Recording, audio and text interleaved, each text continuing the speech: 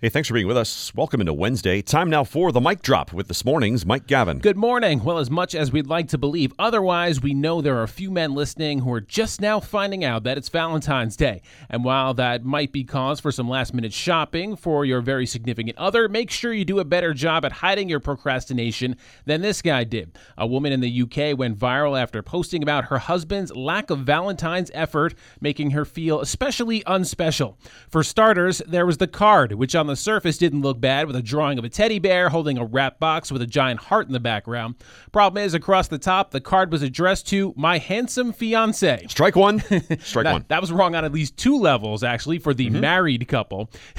Its excuses might have been even worse, saying that it was the last card left in the convenience store he bought it from. Yes, which he went to, Gordon, because the supermarket was too busy, and on top of that, he'd forgotten his glasses. Strike three. Yeah, and there's an additional one. He also tried to blame his fogginess on a recent COVID vaccine shot. Oh, that's my just goodness. pulling out all the stops right there. Yeah. You know, also the dog ate my homework. Yeah. I mean, he's got it all going. Wow. See, I guess it's guys like him who need a reminder that Valentine's Day is going to fall on the 14th of February next year. I mean, that's an easy one. That's the same day every year. It's not like one of those holidays that moves around. Yes. Now, where are you currently in your gift-giving situation? Because I know your wife bought a horse recently, and that sort of exonerated you from all gift-giving for a period of time. Are you still in that honeymoon period there? Yeah, so I'm on I would consider this like a 10-year window 10 years of no gift giving because of the horse. Oh boy, I didn't realize it was a decade.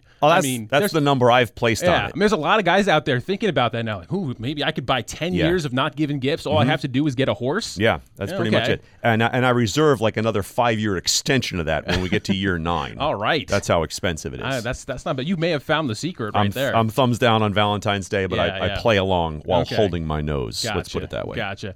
And is it Concord or Concord? How you pronounce the name of the capital city of New Hampshire likely depends on where you hail from. Now, one state lawmaker wants to amend the law to include an official pronunciation. Eric Gallagher, a Democrat from Concord, also wants to include an official pronunciation for New Hampshire, making it clear that S-H-I-R-E rhymes with fur and not fire. Gallagher said his bill would not be a mandate, just as other state symbols are not universally embraced.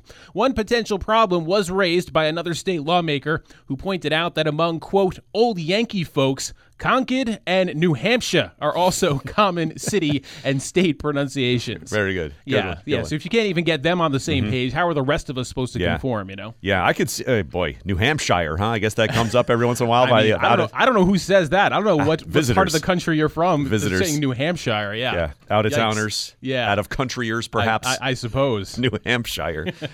Thank you, Mike.